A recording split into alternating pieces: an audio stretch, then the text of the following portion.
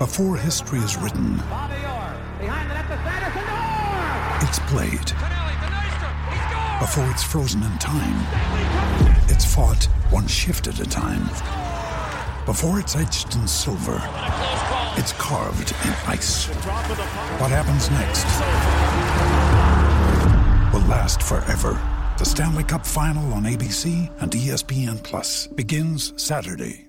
Another day is here, and you're ready for it. What to wear? Check. Breakfast, lunch, and dinner? Check.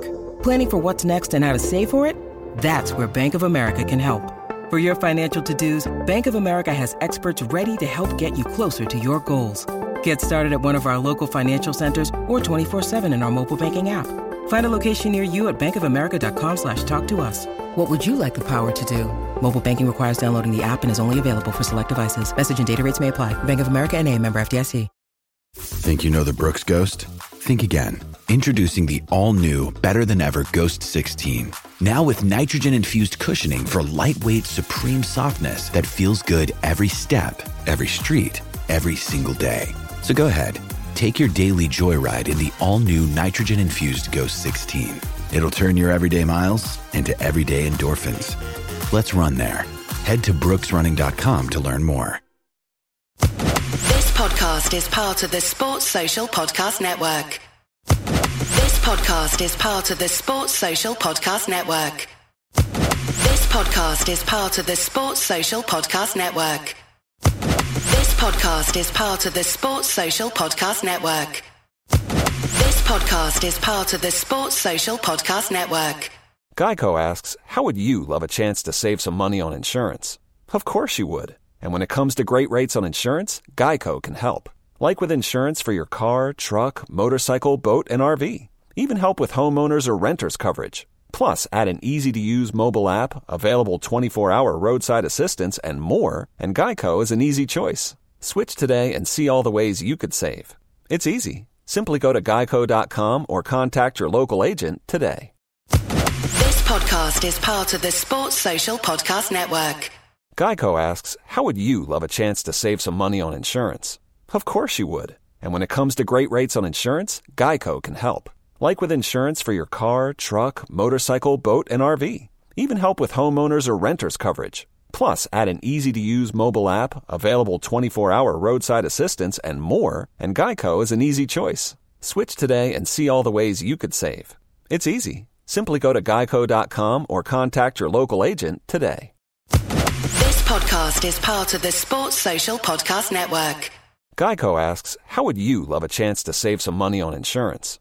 Of course you would. And when it comes to great rates on insurance, Geico can help. Like with insurance for your car, truck, motorcycle, boat, and RV. Even help with homeowners or renters coverage. Plus, add an easy-to-use mobile app, available 24-hour roadside assistance, and more, and Geico is an easy choice. Switch today and see all the ways you could save.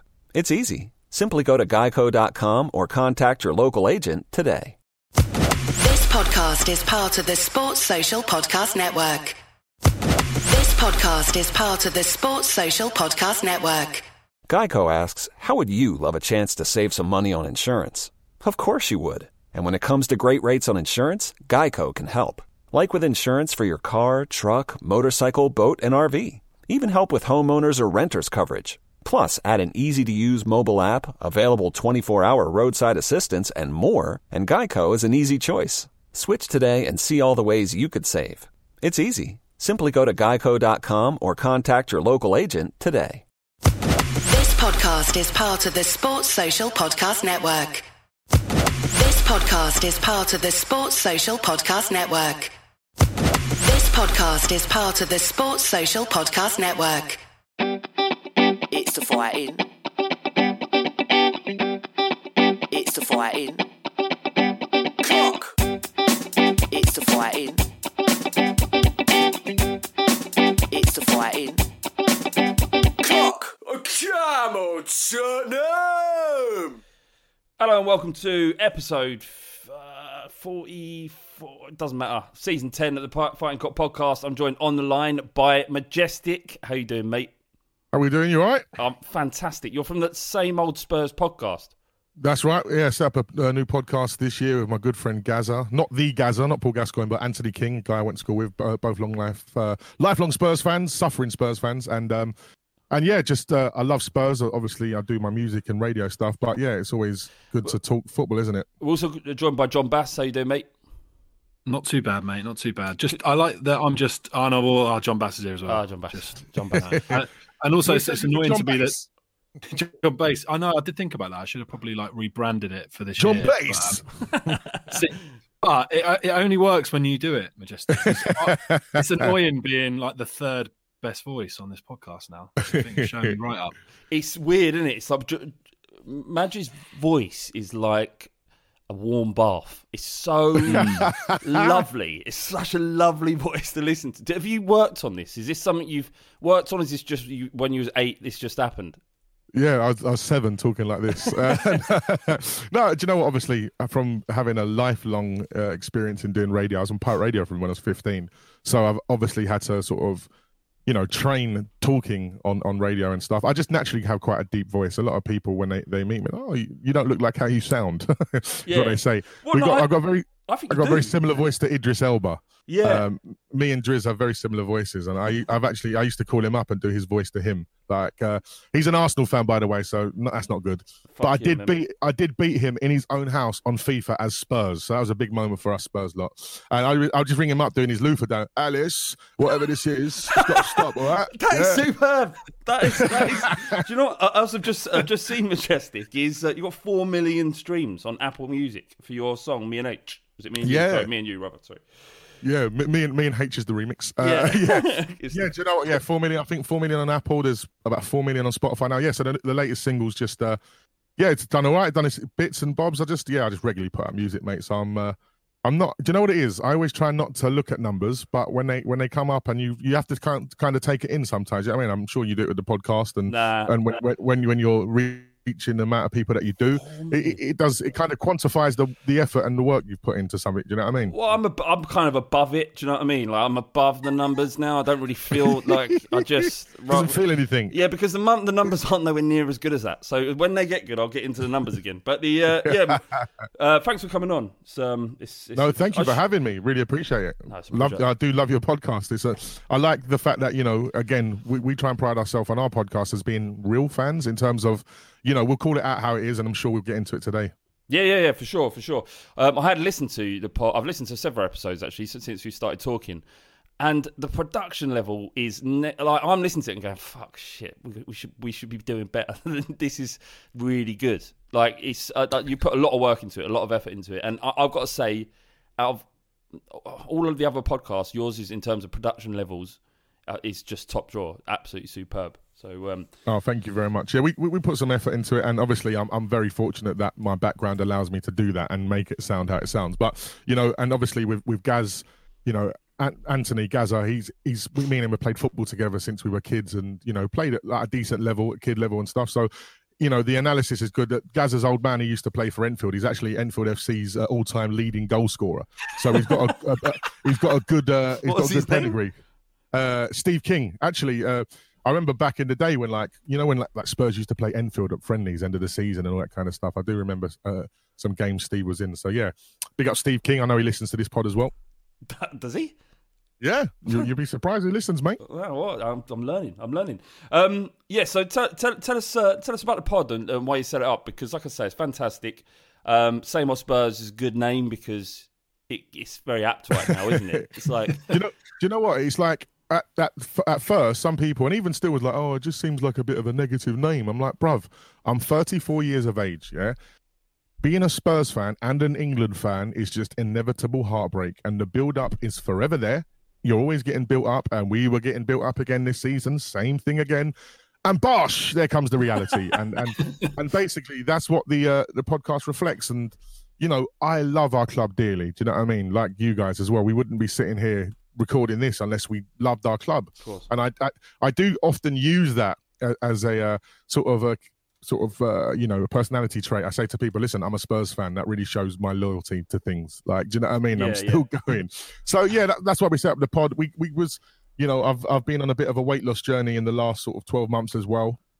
because I became a fat motherfucker. And so I was like, we started going on a lot of walks and stuff, doing like 10K walks, and all we did was talk about Spurs. And so I was like, we should just turn this into a bit of a podcast. You know what I mean? And you know, it's funny because we don't think, you know, our views aren't any more important than anyone's, but these are just our views, and discuss it. Do you know what I mean? I think we're in a place in society where discussion is getting thrown out the window and everyone's just shouting over each other. Yeah, for sure. Absolutely, for sure. What comes across is that you obviously, there's a fondness between you. And it's a really kind of magnetic thing. And this is the thing about podcasts when you're producing them, it's all about the chemistry between the people. There are tons and tons. There's I think there's between 50 and 60 Spurs podcasts that exist. Wow. Out there. Wow. And just podcasts in general, and it's so important to have that chemistry, and that's something you've definitely got on there. Let's talk about Spurs then. We've got a number of questions coming in. We've got a bit of a monologue by someone from our Telegram group called United by United. So I don't know his name, but I'm going to read that out and see what you feel about it. But let's start with the Everton game, John, because I've never come away from a game losing and feeling more hopeful, and I think it's completely down to how awful our football's been. What do you make of it, John? Yeah, it's like there's a certain thing in like psychology and like motivational speaking about paradigms, and basically like how you view stuff in your life can affect the outcome of like how you're actually feeling. And that's exactly like this. Essentially, this is like a 1-0 defeat. Because it was a 5-4 and there was loads of goals and it was exciting and action, I feel completely different about it than if we'd have just like born our way to a 1-0 defeat. So true. So yeah, like, do you know what I mean? That's basically what it's the equivalent of. But because it was goals and we gave it a go and we were in the game, and actually if it wasn't for like horrendous mistakes, we just bossed the game and just like scored loads of goals. So yeah, I felt more positive with that game than I did the game before when we actually beat West Brom, because I thought, oh, maybe that's just a one-off. Because this was kind of built on top of that. It felt all right. Like, I felt fine. I was gutted because we went out the FA Cup and I wanted to win. Same. I always want to win.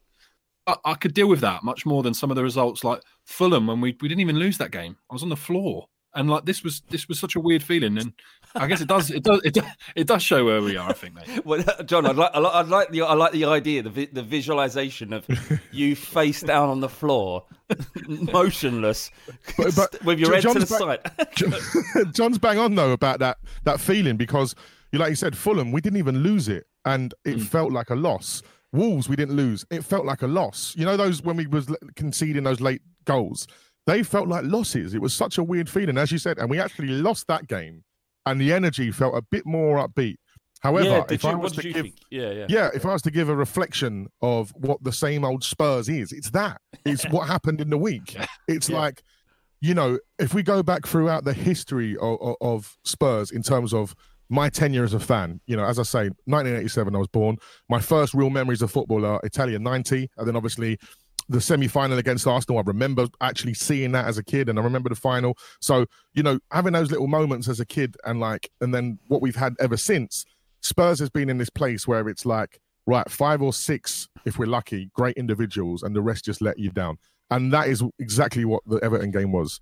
And there was great moments, and, you know, someone I've been critical of myself over the years is Lamela. Last 2.5 games, he's looked very good, like, in terms of where he should. It's only taken him 8 years, and he's finally showing up. Yeah, I know. I think it's 165 appearances and 16 goals, which is not good at all, is it, really, for the position he plays in? No. Considering Delhi, I think Delhi's goals are 50, and he's had about 150 appearances. So there was a lot of things to be hopeful going forward, because I think it's almost like, you know, like as a geezer going down the pub, you've been in a relationship for a long time, and you think, have I still got it? Can I pull a bird? And that's kind of what our attacking prowess was like against Everton. We were still all right going forward, but we're still shit in defence. And that's what it was. And yeah, it was just, once again, the same names, the same personnel. Mate, honestly, our pod the other week was about how good or bad is our squad. Because at the start of the season, when we brought people in, I think we all looked at it and went, oh, this looks good on paper. I don't know about you guys. I thought on paper, this looked good. Against Chelsea? No, I'm saying at the start of the season, when we brought in Doherty, right, of course, on paper, it looked good. And it's just like, I'm with John, though, in terms of, like, I did feel a little bit more upbeat from it. And even Gaza was saying to me when we was watching it together, he's like, I've never seen you this nervous, Kev. I'm like, It's because I'm watching the game and I'm actually in it. I'm involved. I'm kind of emotionally attached to it. Well, we spent so much time this season just sort of watching it with a side eye because it's been so boring. Whereas this, 1,000,000%, couldn't take your eye off it. You couldn't. And it's look, you don't want a whole season of that. You don't want to. I don't want to see that again. Next time I want to 4-1, right? Obviously, this isn't about coming away from this game and thinking, oh well, at least we got some goals. It's not that. It's just that can this be a catalyst for us being a little bit more expansive? Do you, either of you, Mads, do you think that this performance will, that Jose Mourinho will look at the attacking abilities inside the squad and maybe go for the jugular a little bit more? Or will he think, well, I tried it, we conceded 5, fuck you, we're going back to the... Well, this is it. He's in that position because he can come out now and say to us, look, I told you so. This is why I play how we play, because our defence is shit. And, he's well within his right to say that. However, you kind of think, well, I always used to say about Harry Redknapp, he kind of was like, the manager was like, well, we're going to let 4 in, but we'll score 6. And that's why it was so fun under Harry. And I think because Jose is just not built like that, he is very much about, keeping it shored up at the back and making sure that you don't concede 5 goals like we did. But if we're winning, cool with that. Absolutely cool with it. I would happily see us shithouse and stink our way to a Europa League. I would happily do that.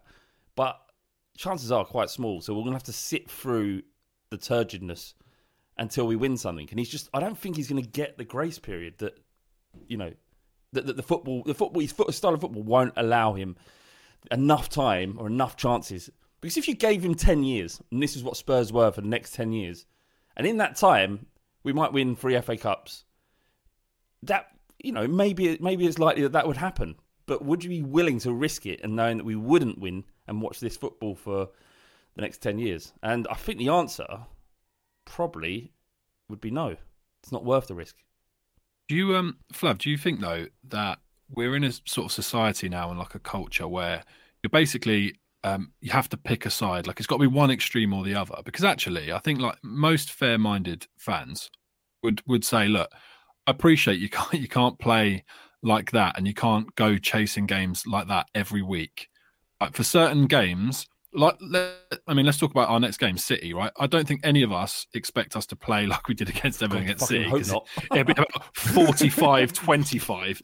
It'll be mental. So I think people are realistic or should be realistic about the fact that certain games like that, you've got to play a way that's more pragmatic. And if you don't, you will get slapped up. I think what people want to see is that those games we mentioned, and Majestic mentioned it before, Wolves, Fulham, if we'd have played like we did against Everton, we'd have won those games quite convincingly, probably. And so that's what people want. I think people just want a balance. I don't want us to, somewhere. Yeah. It don't have to be 5-4, but 3-0 or 3-1 and just go and put our foot on people's necks a little bit more when it's the right time to do so. And at the minute, it seems like if you defend Mourinho's 1-0, then it's you're anti-football and you're not allowed to talk about how scoring goals is a good thing. If you defend the 5-4 and you say, I quite enjoyed that, then it's you don't want to win anything because we lost. And it's well, actually, I want both. I want it all, and we should be able to do that with a manager who gets paid 15 million. That's all I want. I want him to succeed, but I'm playing nice football when it's appropriate. The manager gets paid 15 million pounds, and we've got a squad that can play better than it does. So that I think that you're okay to expect more. And seeing the positives in that conceding 5 against Everton isn't a negative thing. But we did lose a game. We're out of a cup, and that is what it is. And what do you think going into the Man City game, Majestic? How do you feel that game will pan out? Because for me, I think we're going to win, and I don't know why. I just feel like we'll go out there, slap them. Do you know what? We kind of are their bogey team to some extent in the last few years. Obviously, we've had some results up there with some VAR decisions that have gone our way, etc. So there might be a little mentality thing there with Man City. They're absolutely on fire at the moment.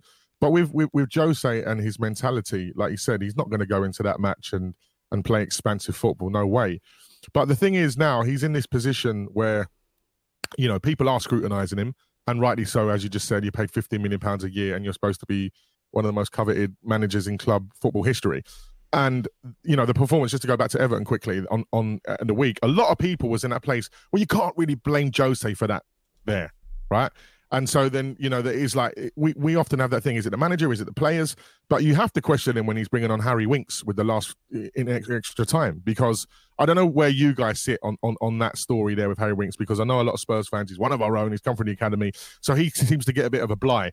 But for me, you're bringing on that kind of player in such an important match that, I'm just looking at Jose and asking him, like, what are you seeing in these people that we don't? Do you know what I'm saying? Winks has become there are Spurs fans out there that absolutely loathe him, and like you said, there's some people out there that think actually he's a part of Spurs' furniture. He's been with us for so long. Is he good enough for where we want to go? I wouldn't have thought so. I'm not comfortable all the time when he's on the pitch, but I didn't think it was a bad move when he brought him on. To be honest, it panned out to be one of the worst 30 minutes of display I've ever seen. Worst cameo in the history of Spurs. Someone said on Twitter. Big up to. It must be, surely it's got to be up there. Well, yeah, I mean, cameos. I think cameo's unfortunate because he was on for half hour. Like, it was a good chunk of the game. It was just fucking awful. It was so bad, and the mistake that led to the fifth goal was just summed up his game.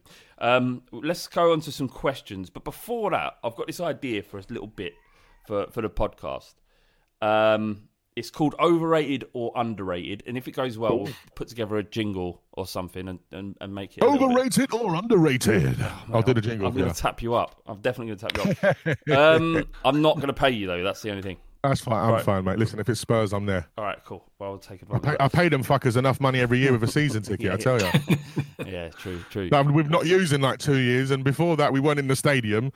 Jesus, that's the thing. Is the stadium? We're not even. Like, we haven't really even been able to settle into the state. Have we played a full season there? It's been open for 3 years and we haven't completed a full season there. My last memory of that stadium is Eric Dyer trying to beat people up and Gedson with the worst penalty in the history of the world. So it's not great. It shows something in the greatest moment of Spurs' recent history.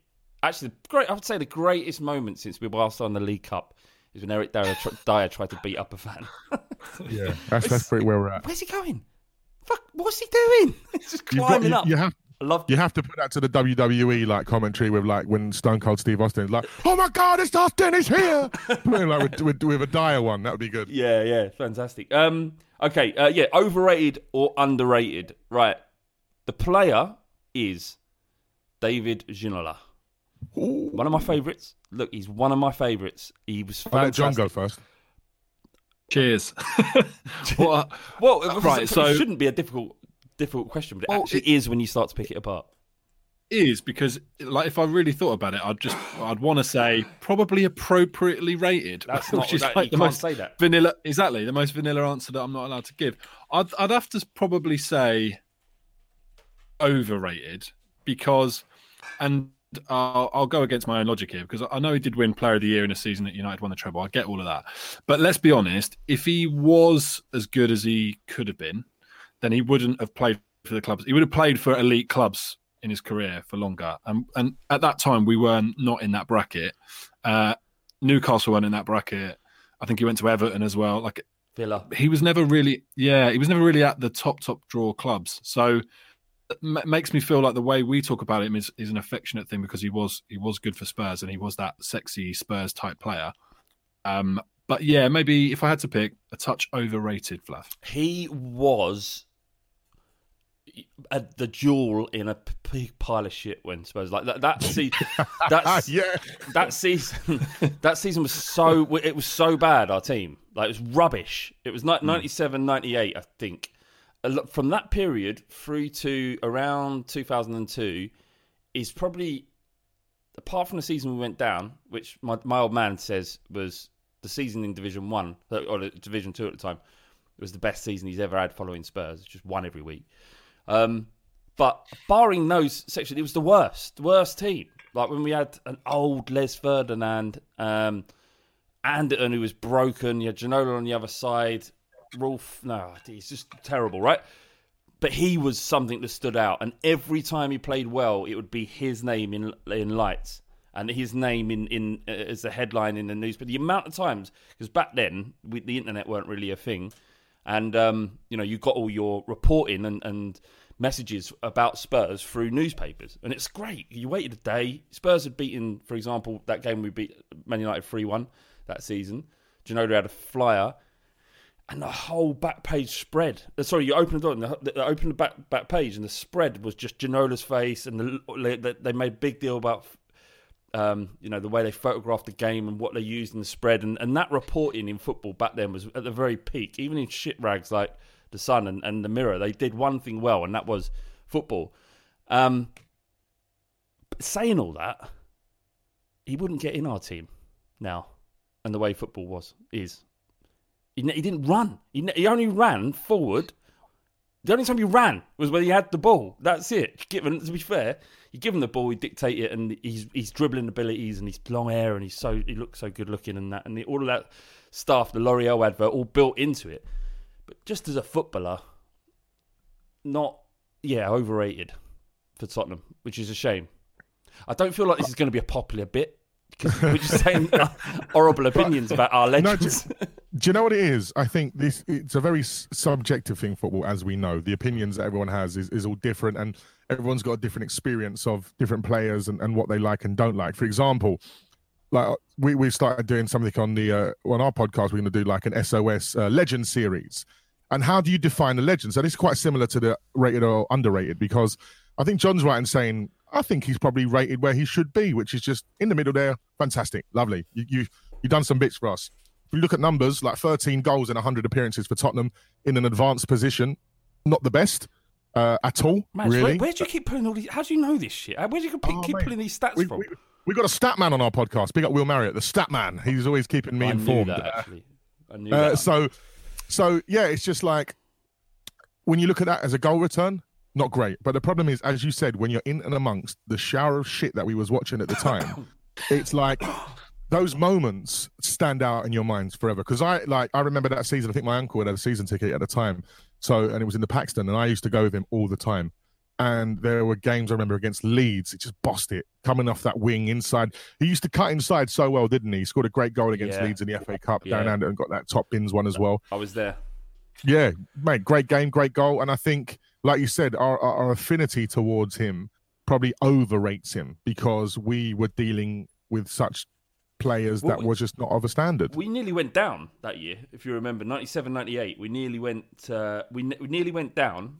Is that when Klinsmann came back and saved us? Exactly that. We had to... And he said, his press conference, it was Christmas time, he came in halfway through this, he's like, I don't perform miracles, I'm not Santa Claus. I just remember that, and it sticks out in my mind. And then he goes and bags 4 against Wimbledon, and we won 6-2 and keeps us up.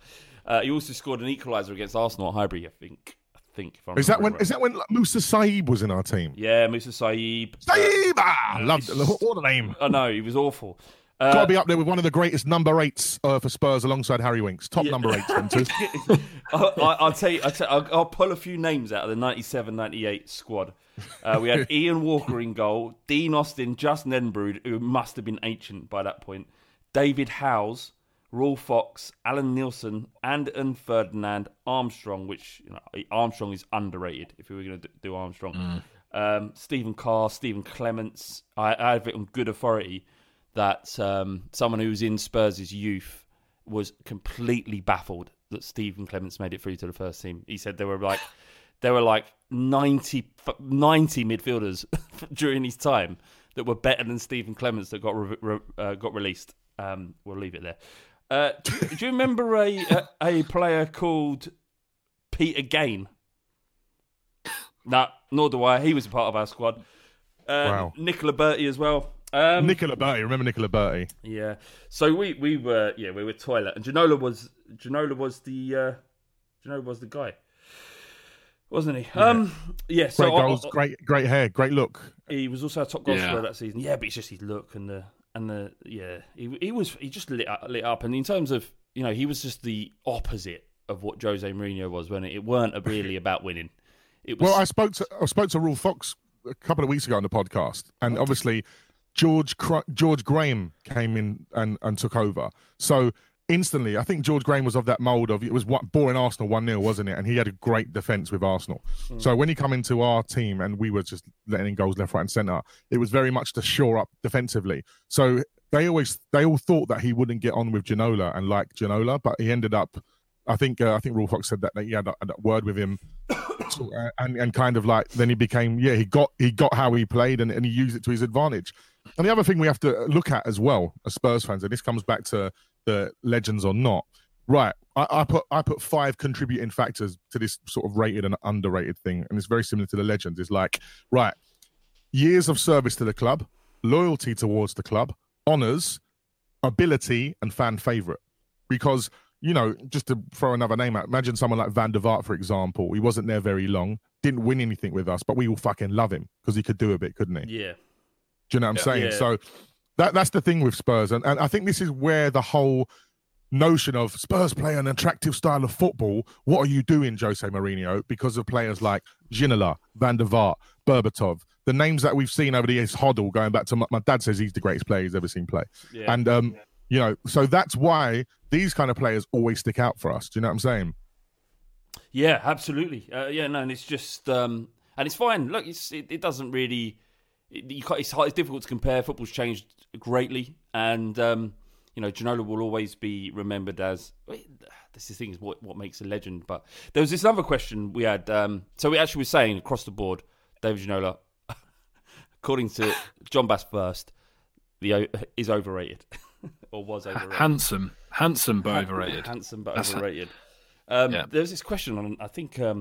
T put it in, but we discussed it. I think it might have been another podcast, but it was about legacy and who has the better legacy if Harry Kane doesn't win a trophy or many trophies at Spurs. Is it Jamie Vardy or Harry Kane?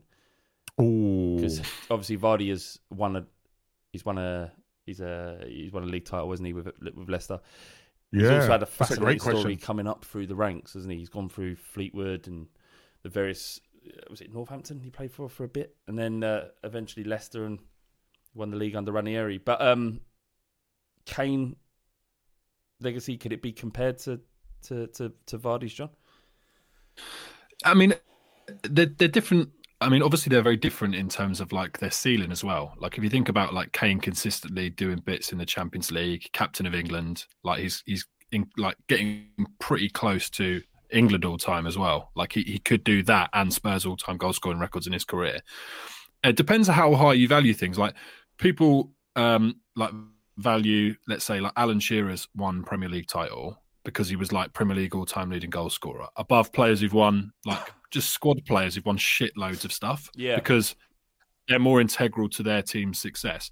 And so it just depends on your own personal opinion. Like what's more important, just having loads of trophies, essentially just being at a club like City and being like a bit part player for City, or being a player who like does everything for your club, and to a certain extent you're limited by the players you're with or the country you play for. Like if you play for England, your chances of winning major tournaments are less. So I don't know. I think it's a really good comparison because like Vardy winning that Premier League properly muddies the waters because ultimately that is an honour that Kane would love to win. But I feel like Kane is in a different bracket. He's competing in a different bracket to Vardy, and that Leicester season is a bit of a freak.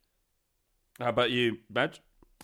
Yeah, it's a difficult one, isn't it? Because the thought of him beating Jimmy Greaves' number of goals gives me the hope that he will stay because he's a man that does like to win individual honours. Seems that way, doesn't it? Yeah. He does, yeah, golden boots, etc. But I know he's hungry to win things, and in fairness, we're not delivering as a football club. And I said this the other night. Harry Kane has walked into that dressing room after the Everton game, gone, "Listen, guys, I've come on, yeah, and I've done my bit. I've scored, and you've let me down again." You know, like he's such a nice Mr. Professional. I don't know how long he can stay like feeling that like that. He'll be off. Do you know what I mean? Because I reckon he walked in there, just kept repeating wankers, fucking wankers. Wankers. Yeah, just, not talking to anybody. Just wankers. Fucking wankers. I mean? He'd be like, yeah, obviously, Dele's a good player, and hopefully, hopefully he plays the next season. And, I'm going to get Jimmy Greaves gold. Yeah, hopefully. Fucking hell, that is a superb. But yeah, the thing is, this is where we're at now. Because like you said, I think John mentioned about being like a squad player somewhere, or even a member of a big team at 11. Because realistically, in 10 years' time, or 20 years' time, anyone going to be talking about John O'Shea? who won how many Premier Leagues with Man United and a Champions League and all that kind of stuff. His honours list is insane. Yeah. But, you can't compare John O'Shea to Harry Kane. Obviously, completely different players. But what I'm saying is, it's like, I think with Harry Kane, and I've always said this, he's very intelligent. Stay in that one-man club vibe, and if he beats Jimmy Greaves' record and whatever else and goes on, and hopefully we do go on to win something, we should, we're good enough. He then has that legacy forever. That legacy goes on, and obviously with him being a big NFL fan, the whole sort of Tom Brady thing that everybody talks about Tom Brady, don't they, because of what he's done personally, and even though he's moved around to go and do it as well. It's like he definitely seems to be a man that likes those notches and goes, right, I'm going to get to that next one. I'm going to get that. But there was a video circulating around today of him 4 years ago going, look, if we've not won anything in 3 years, it will be disappointing. So I don't know where his mind's at. But Jamie Vardy, I think if we did overrated, underrated, Jamie Vardy would be in the underrated category, because he is underrated. He is just a great striker. He does the business. He comes on. He has done it against the biggest teams. His goal ratio against the big six is insane. So, I think with Jamie Vardy where he's at now, he's got the best of both worlds, hasn't he? He's got that Premier League medal on the side. He's playing for a club that he loves, and like you said, John, he's gone through the ranks. So I think his legacy probably on paper looks a bit better than Harry's. However, I think Harry's will be revered more because, as you said, Flav, about what he does individually for that team. He's at that Gareth Bale level now of where it's like, remember that last season with Gareth, he just dragged us to fifth place. We marginally missed out on fourth, and a lot of that was down to Gareth Bale, and that's where Harry Kane's at now. So listen, Carabao Cup, we need to go win it. If we win it, he might stay, otherwise I'm worried. Jamie Vardy also punches fruit machines in the pub. 100%, and he's definitely out there. He's in the pub, he's calling it on, he's having a party. You know what Jamie Vardy's like. So he's, in terms of a party, you're definitely going to go out with Jamie Vardy. Harry will be indoors with the missus and the kids like, I'm just watching the NFL rerun tonight. It won't come out.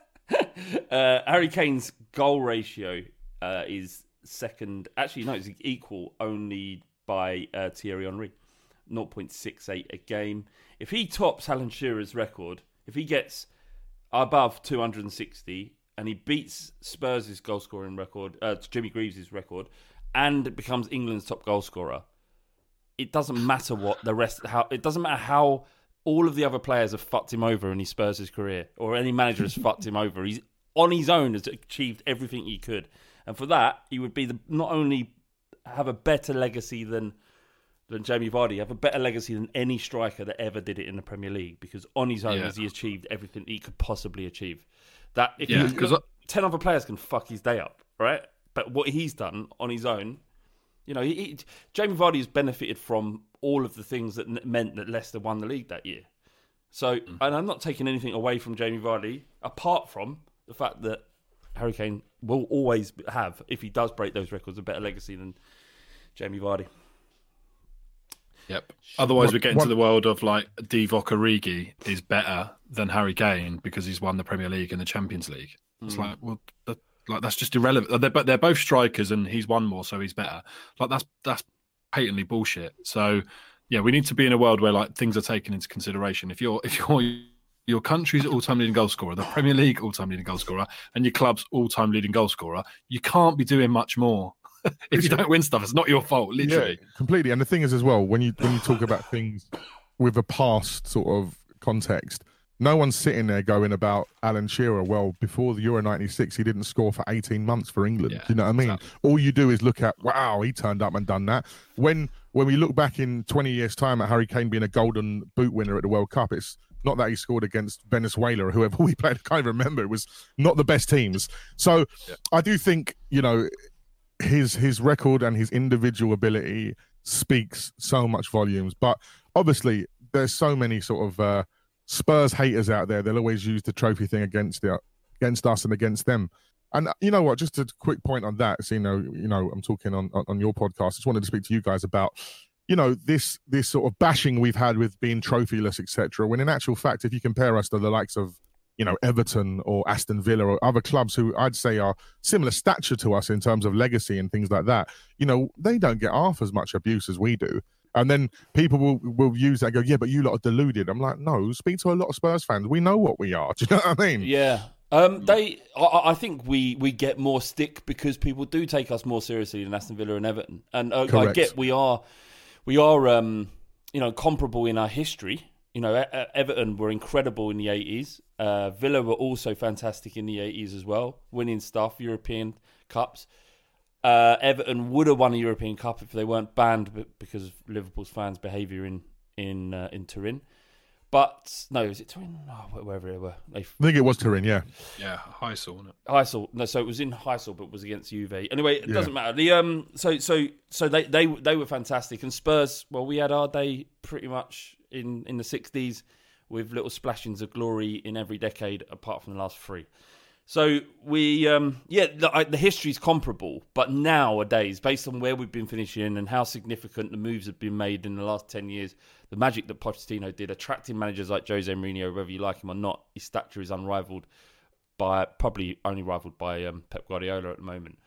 So we're a level above those, and for that, people don't like Tottenham. And our fans while we're not deluded, definitely not deluded, everybody's acutely aware as Spurs fans how awful we've been at getting over the line, and I don't think there's anything in bottling it. It's bullshit. It's just a game of football every 90 minutes essentially. So you're not bottling it if you get beat by a fantastic Liverpool side. It's just a game of football where on the day Liverpool were better, and that's happened too many times. But yeah, I just think I love it. I absolutely love it. I love it when people dig out Spurs and have a go at us and come at us, because it means they have an issue with us. We are heavily disliked, though, innit? Yeah, we are. We are heavily disliked. Because even I was speaking to Tim Lovejoy the other week on the pod as well, and he's obviously Chelsea, and he was like, in all of his time of doing like sports related broadcasting and stuff, when he speaks to other fans, it's just like, Chelsea hate Spurs, Arsenal hate Spurs, West Ham hate Spurs. Yeah. Apparently, Leicester hate us as well, because our stat man, Will Marriott, he's from Leicester. So that season that they won the league, he hated it because he's a Spurs fan living in Leicester and he got so much stick. And like when we're playing them, apparently his lot are all on him. Like, yeah, we hate Spurs. I'm like, why? Like, I feel like we're that kid at the party that don't get like the invite. They don't want us there, but we're like, bro, we're turning up, bro. I've got a ticket. Exactly. Like, we're not coming to this fucking party. Yeah, we bullied ourselves in. We're bringing knives. We're bringing knives. It's N17, bro. Like, next to Rudolph's nightclub, bro. We're coming to your house regardless, bro. Let me in, bro. I'm there. yeah, exactly. So you don't, people, they dislike us, but they can't deny us. And you know what? I don't want to be liked. Fulham are liked. People like Fulham. Yeah. Nice little football club. Fuck that. Nasty, horrible Tottenham Hotspur. That's what I want to be known as. Spit in my face. I don't give a shit. Anyway, got a question. Unity by Unity. So this is quite deep and quite heavy, but this is where he's at mindset-wise, right? At the moment, he's struggling, boys. So let's see if we can help him out here. Let's be serious about Tottenham Hotspur for just this once. We can't deny that we've been also-rans for so long, as most of us can remember, at least since 1985 for me. Recent years have shown us reach higher heights, but sadly we've fallen short at every opportunity and have ended well as also-rans. Sometimes some subjects in life do not get the rub of the coin. I know in my life I always get the one fucking product that so happens to be 40. Or I get that message when you've been dying for good news on your item of interest that we're really sorry, but it's never really changed in my 35 years. My question is this. If you really look at the club situation and the promising future we've all felt is nigh, does one really see us destined for greatness and glory in such a way that we'd like and hope? Something similar to Liverpool or City's or even bloody Leicester's success. Even just one respectable trophy, won consecutively. I just can't see it. We're always going to be the faulty product bought or the receiver of disappointing news. I just can't see a period where we simply aren't Spursy for a length of time and a consistent period of time. No matter who we have playing for us or managing us, are we cursed, boys? I think that's what you're saying. Will it always be this way? Oh, that is deep. It is. It's like depressing, isn't it? It is, but it doesn't matter. But look, I think this is how I would see it. Right? Is let's take football out of the equation. Right? Just think about life. You hear from loads of like billionaires, millionaires who like chase material things because they think that's what will bring them happiness. They get them. It's great for a bit, and then they want the next thing and the next thing and the next thing. And actually, what they want is maybe an intangible thing that makes them happy. If you reapply that to football, I think it's exactly the same thing. If you put your happiness in winning trophies, and that doesn't happen, you will always be miserable. Even when it does happen, it will be fleeting, because as soon as you then, you win the league, the summer's over, the season starts again, it's over. And if you look at any club who's had sustained periods of success, when it falls off, which it inevitably will do, it is so much worse. If you find the joy in football in other things, so like we talk about it all the time on this pod about going to football with your mates, and occasionally seeing like someone score a worldie, or a youth player coming through the system and then becoming the best striker in the world. If you put your joy in those things, you're bulletproof. You will love your life and love supporting Spurs. If you invest it in essentially 3 trophies that only, a handful of clubs will ever win, you will be miserable forever. So just change your paradigm on how you see stuff, and you will be immediately happier. I've got to say you're spot on there, John, and there's clues in your question, mate, and the way you identified as you feel like you're the one that's always going to receive the bad news, and you're going to receive the broken item or 40 products or whatever it might be. Your mindset is creating that, and you're seeing that. So every time it happens, you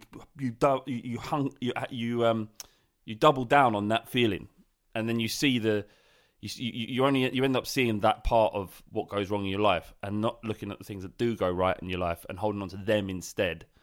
And the longer you have that, the more unlucky you'll be, I think. And if you're watching a football team just for success and just for winning a trophy, then like you say, you're on a path to nothing really, because it is always about the journey. And winning the Champions League would have been wonderful. Would have been absolutely wonderful under Pochettino. But if you think you feel any different right now with the situation at Spurs, you're mad. You wouldn't. Because that feeling, as John said, is fleeting. And you have to live in the now. And the now is that we're pretty shit. And winning that Champions League would have made no difference. So don't hold on to that. I appreciate where the frustration comes. And I know that he doesn't live in the UK, or he might have done, but I know he's in Zimbabwe, I think, because he's got a Zimbabwean flag next to his name. So you know what it is, boys? It's this is the problem. It's the hope that kills you, right? Yeah. And I think when you get overly invested in that, then that's when the heartbreak comes. Do you know what I'm saying? It's very similar to like what you're saying. When you change your focus, then the win's always there. It's a great point that you make, because Gaza always says to me, "Oh, Kev goes deep." I always go quite deep on our pod as well about spiritual stuff, because I'm quite spiritual. And I think what you're saying, John, is bang on in terms of like refocusing your mindset on things. And I think if you do that, there's a lot more joy in these things. But again, I liken it to the current situation that we're experiencing in the UK with the government and lockdowns and stuff. Giving the false hope is what kills people. And then, so for example, Jose Mourinho comes into Spurs, he wins trophies, the cup specialist. Oh, the man wins everything. We lose the FA Cup. So straight away, you go away from that thinking, well, I've been promised this guy's coming in to win things for us. Well, that's not going to happen now. Do you know what I mean? So I think that's where we end up sort of going down that sort of garden path. And we're all guilty of it. I'm guilty of it as well. When you're sitting top of the league and you're thinking, hang about, we beat City, Arsenal, Man United 6-1. Like, you start thinking, hang about, this might be the change. And I think having that mindset of, oh God, we're the cursed ones. It's like, you're right. It's 90 minutes of football. Anything can happen. Like Leicester won the league at that year. Anything can happen. Wigan beat Man City in the FA Cup final that time. Anything can happen in football. And that's why we love football. That's why we don't love VAR, because it's changing the landscape of that. Anything can happen in football. No, anything can happen, then it gets rescinded and ruined. but yeah, with the Spurs thing, it's what I find about our club, like you said, is seeing like the likes of Harry Kane go from youth academy player who was let go by Arsenal. The Arsenal fans love that one with him in the shirt and all that. And we'll own that. We'll take that. We'll wear that and go, yeah, he was in your youth academy. You said he was shit. Got rid of him. We had him, put the arm around him like Harry Redknapp. Yeah, he's a terrific lad. Let the boy play. He's fantastic. And we let him blossom, and he come through us, and he's a Tottenham man now. So there are those things. It is disappointing. I don't understand why. Like, I can get why, like, my old man 64, I can understand why him, who's been at White Hart Lane when we've won the UEFA Cup and Tony Parks was saving penalties and all that kind of malarkey, can feel disappointed because they've seen success. As you mentioned, John, when you've had that success and it's fleeting, you feel even worse. So you become even more emotionally removed. But for me, like, apart from seeing a couple of League Cups, I ain't really seen much success. So for me, the joy is in how we play. That's why this season's been particularly frustrating. However, the Everton game the other night was probably the first time in a long time I've been emotionally invested in Tottenham whilst watching them rather than clock watching. Fantastic. Yep. I agree. And it's perception. It's perception, isn't it? It's about what you how you choose to receive the information and the results and whatnot. So, look, mate, what I would say, that if this makes you feel any better, and you know this, is that we are better placed as a football club than we have ever been, apart from 1961, where we signed and spent a huge amount of money to put that double winning squad together. Like, people, it was, in terms of money at the time, it was comparable to what Man City did when they started splashing. Really, see, Flav, I didn't even know that. That's really interesting. Huge amounts. Tell me a bit more about that, because I'll be honest with you, I'm quite ignorant to that as how we went about in doing that. Well, we had money to spend, and Bill Nick wasn't worried about spending it, and it, like, the numbers look insignificant and tiny now, but if you go back at the time, prices, context, massively, and then even in through the 60s, when we signed Jimmy Greaves, everybody knows that he was signed for £99,999 because he didn't want to be the first footballer to be the first £100,000 footballer, and Tottenham were the team that paid that money. So for all intents and purposes, we bought the world's most expensive striker, and he came to Tottenham. So that was the ethos around the club then. But what I would say is we are better placed now to get major trophies than we ever have been. I think we've got this huge stadium. We've got a chairman who I feel, based on his own comments about investing in the team, investing in the training centre, investing in the stadium, and now it's time to invest in the team. If that's true, then we should spend significantly, or significantly enough to give us a chance. And we have that infrastructure. If you look for where the club was before Daniel Levy took over and where it is now, we are light years ahead than where we would have been if it would have just been ticked over. Here's one for you boys, though, just quickly. Yeah. When was the last time Spurs signed a world-class football player? Tell me when, in your opinion, was the last time we signed a world-class football player? My argument would be, because I get where this is going.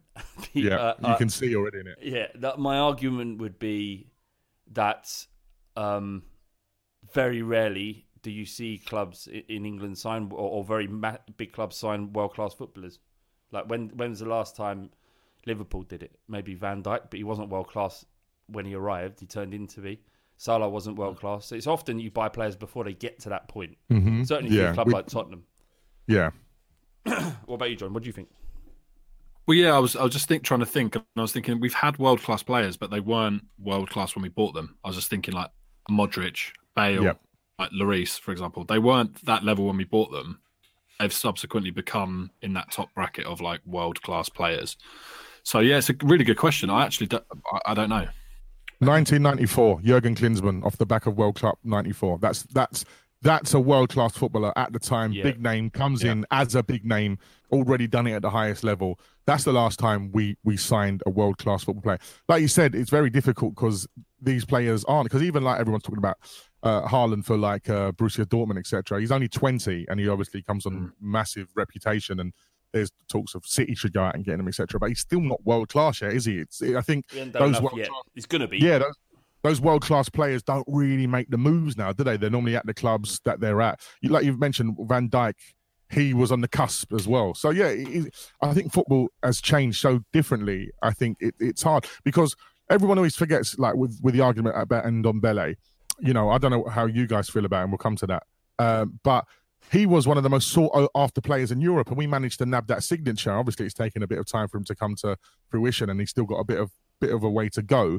But you do have to sometimes look at. We have spent some money in the last few years, and there's definitely progress, but it's just not necessarily clicking just yet, is it? No. And we'll see. John, do you need to go, mate? You got work and stuff. I do. I've got to go. Majestic, been a pleasure. If anything, I should be paying you for just listening to that voice. It's been, a real delight. Look, let's hope we fuck up City at the weekend. I agree with what we were talking about earlier. I think we've got a hoodoo over them. I'm all for shithousing away to a win as well. So quite happy to do that. And we need it. Pleasure. Come on, you Spurs. Cheers, John. Later, boys. Lovely. I've got just one more question before we finish, Madge. Thanks again for giving us all your time. No, thanks. We definitely. I need you on ours, mate, as well. We'll have a good old chin wag. I was going to say, I noticed that Last Word on Spurs were on there, and like, how did they get in? I'm not that they're undeserving of an invite, but should have come to us. I met Jamie up Talk Sport actually when I did D-Day on Delhi with Ade, who does Talk Sport 2 up there. So yeah, I met him on there. I was like, oh, pop on. I think it's brilliant. I think it's great for all of us Spurs contributors to all get together and just mix it up and throw the opinions around. And I think that's the wonderful thing about Spurs. It's like you listen to any of the podcasts, everyone's got a different take on it and a different angle, but we all love our club. And I think that energy is very important. And speaking with old Lovejoy the other week, and he was giving it the absolute buzzer about Chelsea, which is fair enough. He's entitled to that because they have won things, and he pulled out his Premier League champions when they won the Premier League, and he's got like the ribbons from the actual trophy and stuff all framed up.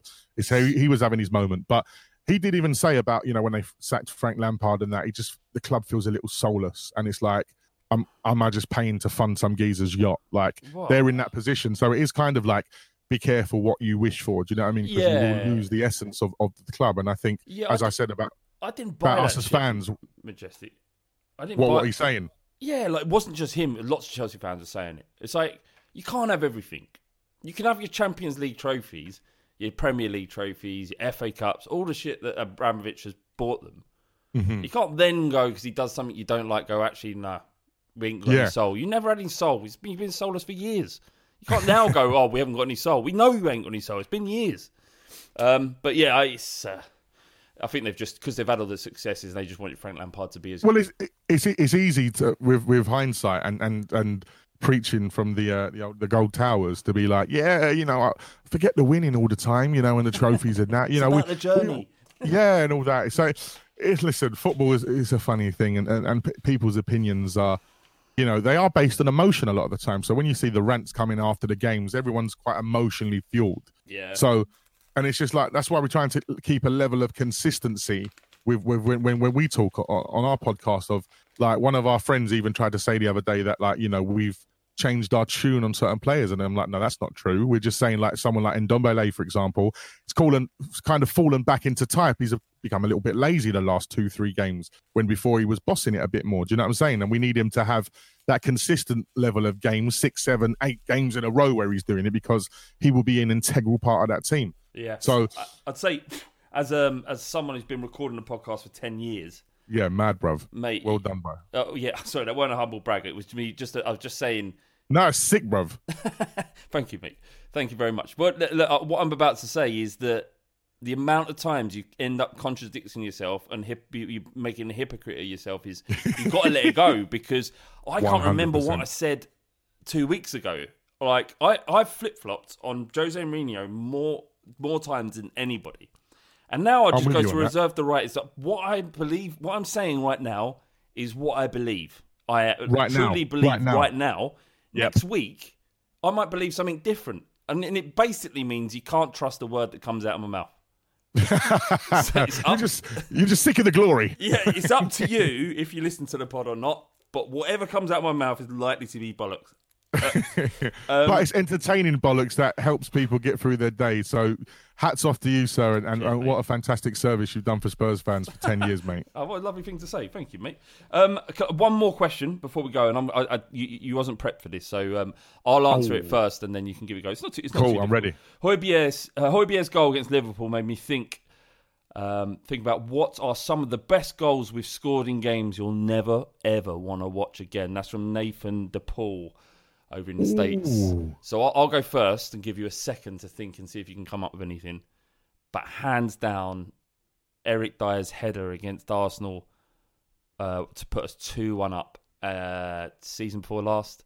Yeah, and I remember it. He ran over to the Arsenal fans and shushed them. That image of him shushing them is one of the greatest things I've ever seen, and we can't use it because we lost the game 5-2. Yeah, 4-2. I can't remember. We lost 4-2 or 5-2. I remember that game because I was in LA. So my manager's based in LA, and I was over in LA working. And I had to get up at like 6:30 in the morning. And there's a Spurs bar in LA, so they take over this bar. So I watch all the games and that. I know it's the guys. Yeah. Sick. LA Spurs.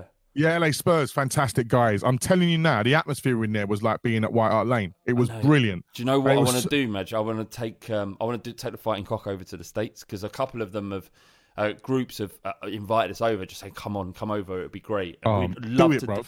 It's just the cost, isn't it? It's cost so much to fly over there, and it'll be a 2-week jolly. It'll be messy and stuff. But I know 100%, people. 100%. I know people, mate. Yeah, I know people. I'll get the old Virgin Airline hookup for you. Fuck yeah, serious. I'm not. I mean, I would definitely take you up on that. Yeah, let's go. But yeah, I remember that game, and you're right. That moment when he went up there and he shushed them, it was that's where I'm torn with Eric Dyer because he's got that in him. That little definitely. Quiet in your mouth and the hard night, and he's fighting with his brother. Then he's got all the mistakes in him, and like I often make this comparison that because he was always getting in the team, and Jose's got his arm around him. They're always on a jolly up over at Nando's, getting the spicy nuts in the spicy olives, talking Portuguese to each other, and that's why he's in the team all the time. But that's a great goal to pull out. I think for me, Jermaine Defoe's goal against Arsenal again. It's always against Arsenal. 5-4. 5-4. Mate, that goal was disgusting. It was so. That game is very similar to the Everton game because you feel like you haven't necessarily lost it because I think we was about 3-1 down at one point, and it was just such an entertaining game. And I think that must have been about 2005-6. So I was like fresh out of sixth form, whatever. So I was definitely in the boozer before the game and all that kind of stuff. When you're proper going up Tottenham and you're drinking loads. I and all miss that it so much. Yeah, they're the best days, and you have a great time. So that goal definitely sticks out in my mind. There's got to be a few more where we've been absolutely battered, and there's been a worldie from us as well. Definitely that though, mate. That one Defoe scored that goal. It's just such a freakish shot. It came in off the upper stanchion. Just fantastic goal, but again, meant nothing. It was back then Arsenal was slapping us about week in, week out. Any of the Arsenal ones. But yeah, for me, that Eric Dyer one, just because the iconic image of him doing that shush, because we could have put that everywhere. I absolutely loved it. All right, mate. I think we're done. So it's same old Spurs. That's right. Yeah. So it's same old Spurs pod on Instagram and I think Instagram's same old Spurs pod. I don't even know. Just sameoldspurs.com. We have the website which gives everything because you know what it is. It's like with the podcast stuff. It's like, how do I listen? Go sameoldspurs.com and then you can choose whatever you like to do. Some people like Apple Podcasts, some people like Spotify, etc. So yeah, sameoldspurs.com across all the socials. And we release every Monday. We record on a Sunday and release on a Monday. And yeah, we like I said, the big thing to watch out for coming, we've got the SOS Legends. And this is a good one to ask you, Flav, and see if you're going to co-sign the legendary status of this player. Sure. Darren Anderton's our first player that we're putting on the SOS Legends. And we had a bit of mixed feedback on that from some of our own listeners. He is remembered. He was a better player than people remember him, I think. Thank you. I'm clapping you for that, Flav. 100%. People forget, that goal against Leeds in the FA Cup, top bins, 30 yards. His contribution to England. And at the time, watching Euro 96 and World Cup 98, seeing your own club players, your clubmans in those tournaments was a big deal, man. Because it was just full of Man United and those kind of teams. So to have a player in there, and the thing is as well, most capped Premier League player of all time for us as well. And the fact he's never had a testimonial, I think, is disgusing. And I think I want a champion for the Darren Anderton testimonial. Okay, I'll get behind it for sure. The other thing with Darren Anderton, because he was a bit ungainly. His technique was fantastic, but because of he was quite limby, he was quite tall and spindly. I think he's underrated because partly because of that, but his effectiveness on the ball and influencing the game from that right hand side of midfield was fantastic. Great ball, amazing vision, had a lovely strike on him, and and was ravaged by injury. Like every week you weren't sure whether he was going to play, and I think that's done him a bit of a hindrance as well. 100%, and we really get into that on this Legends episode with him, and he calls out a few people and stuff, and you're talking to him. Yeah. How the fuck are you getting all these people, Majestic? Listen, I got people in places, mate. You got connections. Yeah. We have an over an hour long conversation with him, and we took it through from when he literally gets signed up by Pompey as a youth player, all the way through. And he's just so open and honest. He's just, a little backstory. So basically, I met Darren. He played at my stag do. So there was a thing called Play with a Legend. I don't know if you've ever heard of it. You can like play with a football legend. Yeah. And, when it comes to stag do, and I'm not really, obviously, because I get to travel a lot with my job. I've been all over the world, etc. And I'm not really that guy that wants to go to Prague for a weekend. That's not me. No. So I'm like, I love football. Why don't we play football with one of my heroes? And Darren Anderton was the guy that I'd had on my shirt every time. That purple kit, number 9 on the back. I even used to try and like move my mouth like him. It's so weird. Like I was playing number 9 when I was a kid. Same kind of thing from midfield. I instead of the right foot, I had a left foot on me, and he was my idol. So for me to do obviously the SOS Legends thing, but yeah, we had him play at my stag do. He played the full 90 minutes, no injuries, and he played one half on one team and one half on the other. So I got to play with Darren Anderton and like ping balls over to him and receive a ball from him. And he had his free kick, and my old man was in goal for the other team. He lobbed my dad. It was such a sick shot. Like when you just see someone with ability beyond like your own belief, and you watch it and you're like, that's unreal. So yeah, so I'm very fortunate enough to get Dazza on there, and we're just trying to, well, this is the thing, this is why your rated overrated was a brilliant section, because just trying to work out who can be considered a legend of Tottenham is difficult, because obviously our success says we've not had that much in the last 30 odd years. However, you can argue the case that someone like Michael Dawson might be a club legend because he was so Mr. Tottenham. Do you know what I mean? Is it honours? Is it what you've done for the club? Is it loyalty? What is a legend? Do you know who might be good for you? Mickey, and he would 100% do it. Mickey Hazard, because I remember he's been on the pod a few times, and a lovely, lovely, lovely guy. But more to the point, he has a genuine argument about what is a legend.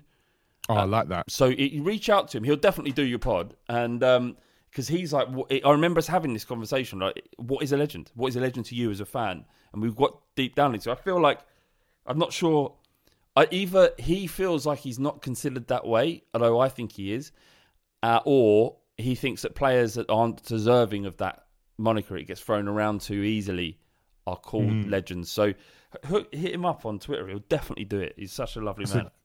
I think we've got people like Pat Jennings lined up, which is Shovellands. Yeah. He would catch the ball. My dad used to talk about him. He would catch the ball with one hand, like across. Imagine that. Imagine the goalkeeper doing that. My dad says. Really.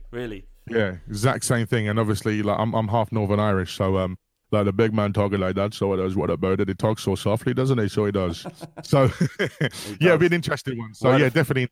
That's fantastic. Well, there you go. What to look out for? Go and check out the pod. But also more than that, because it's often people get into their habits and they get the podcast that they like, and the Fighting Cock isn't the best podcast out there, but we benefited from being early and being there. 10 years ago when there was one other Spurs, the Spurs show, and I think Cock on Ball podcast, right?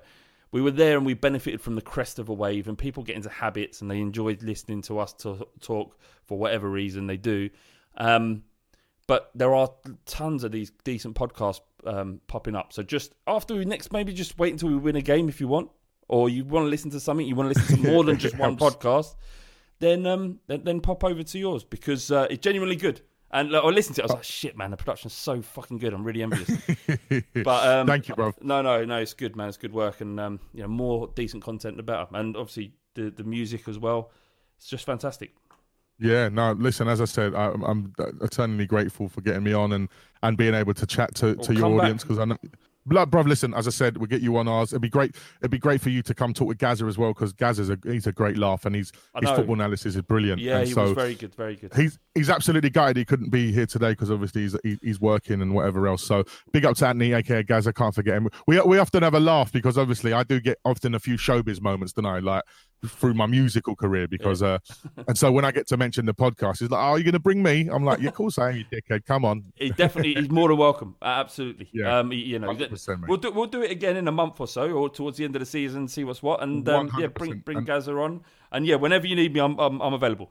I'm ready for you, brother. Thanks so much, and big up to all the Fighting Cock fans out there, and up the Spurs. Listen, win, lose or draw, we love our club, and you can't take that away from us, whether we win a trophy or not. Indeed. Thank you, mate. Up the Spurs. Big up.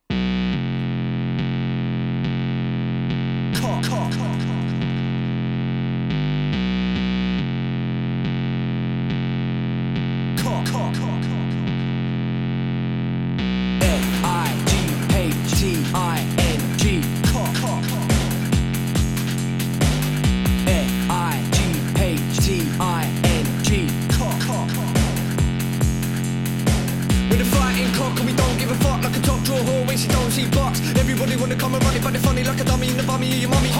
Fighting cock and we don't give a shit. Everybody knows flat bait's a prick. We can get sticky in the mini, sucking willy. When you're getting grilly, yeah, you're gonna bang the millie. Bang, bang.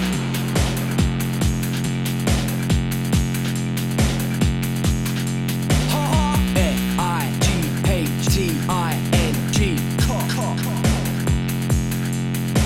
Bang, bang.